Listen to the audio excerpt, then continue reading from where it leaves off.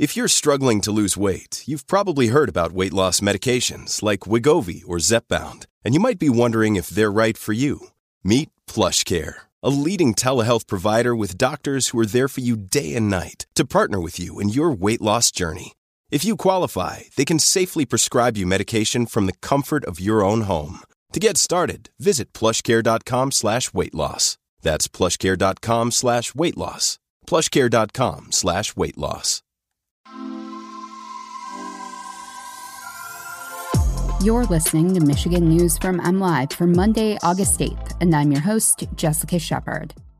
Monkeypox cases double in Michigan as a public health emergency is declared. Peter Meijer warns Democrats that their support of John Gibbs could backfire, and voters defund a West Michigan library amid a campaign against LGBTQ materials. Michigan has seen a spike in its known monkeypox infections as U.S. officials declare a public health emergency over the outbreak.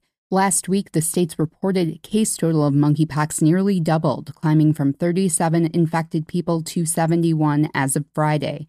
The state's first case was reported June 29th. Ingham, Ottawa, St. Clair, and Livingston counties joined the list last week with their first reported cases, according to the Michigan Department of Health and Human Services. Also contributing to the addition was Macomb County's total doubling to 10 cases and Detroit's total nearly doubling from 10 to 19. Monkeypox is a rare disease caused by infection with the monkeypox virus. It comes from the same family of viruses as smallpox, with more often milder symptoms. The virus is most commonly spread through direct contact with the rash, scabs, or bodily fluids of someone who has been infected.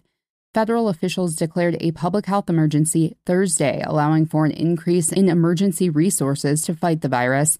The national count has climbed to more than 7,100 cases, led by 1,700 cases in New York, 826 in California, 570 in Florida, and 570 in Illinois.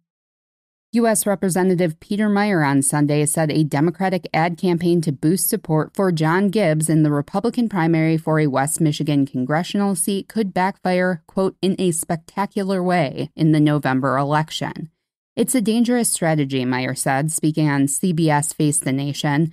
Where President Biden is in his approval is so in the gutter, it is easy to see that strategy backfiring in a spectacular way, which is all the more reason why we should not be embracing the zero-sum idea of politics, Meijer said. The first-term congressman who was targeted for voting to impeach former President Donald Trump after the January 6th attack on the U.S. Capitol was defeated by Gibbs 52% to 48%. The Democratic Congressional Campaign Committee spent $435,000 in the final stretch of the Republican primary campaign on an advertisement that, while framed as an attack on Gibbs, sought to boost his credentials among voters who support Trump.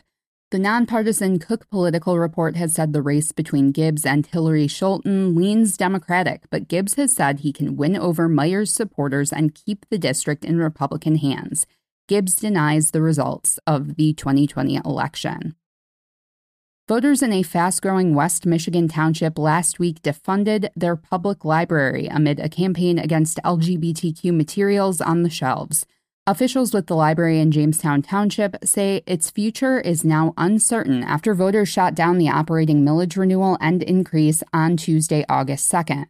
Larry Walton, the library board's president, told the Associated Press the library will lose 84% of its $245,000 annual budget following the failure of the millage question.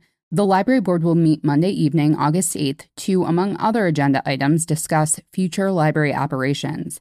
Jamestown Township, one of the fastest-growing places in the state, has a population of about 9,600 residents.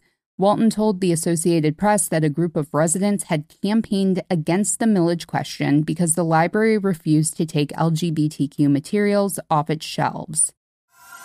You can always find the latest Michigan news by visiting mlive.com, and make sure to check us out on Facebook, Instagram, and Twitter. We'll be back here tomorrow with more Michigan news from MLive. Thanks for listening, and have a great day.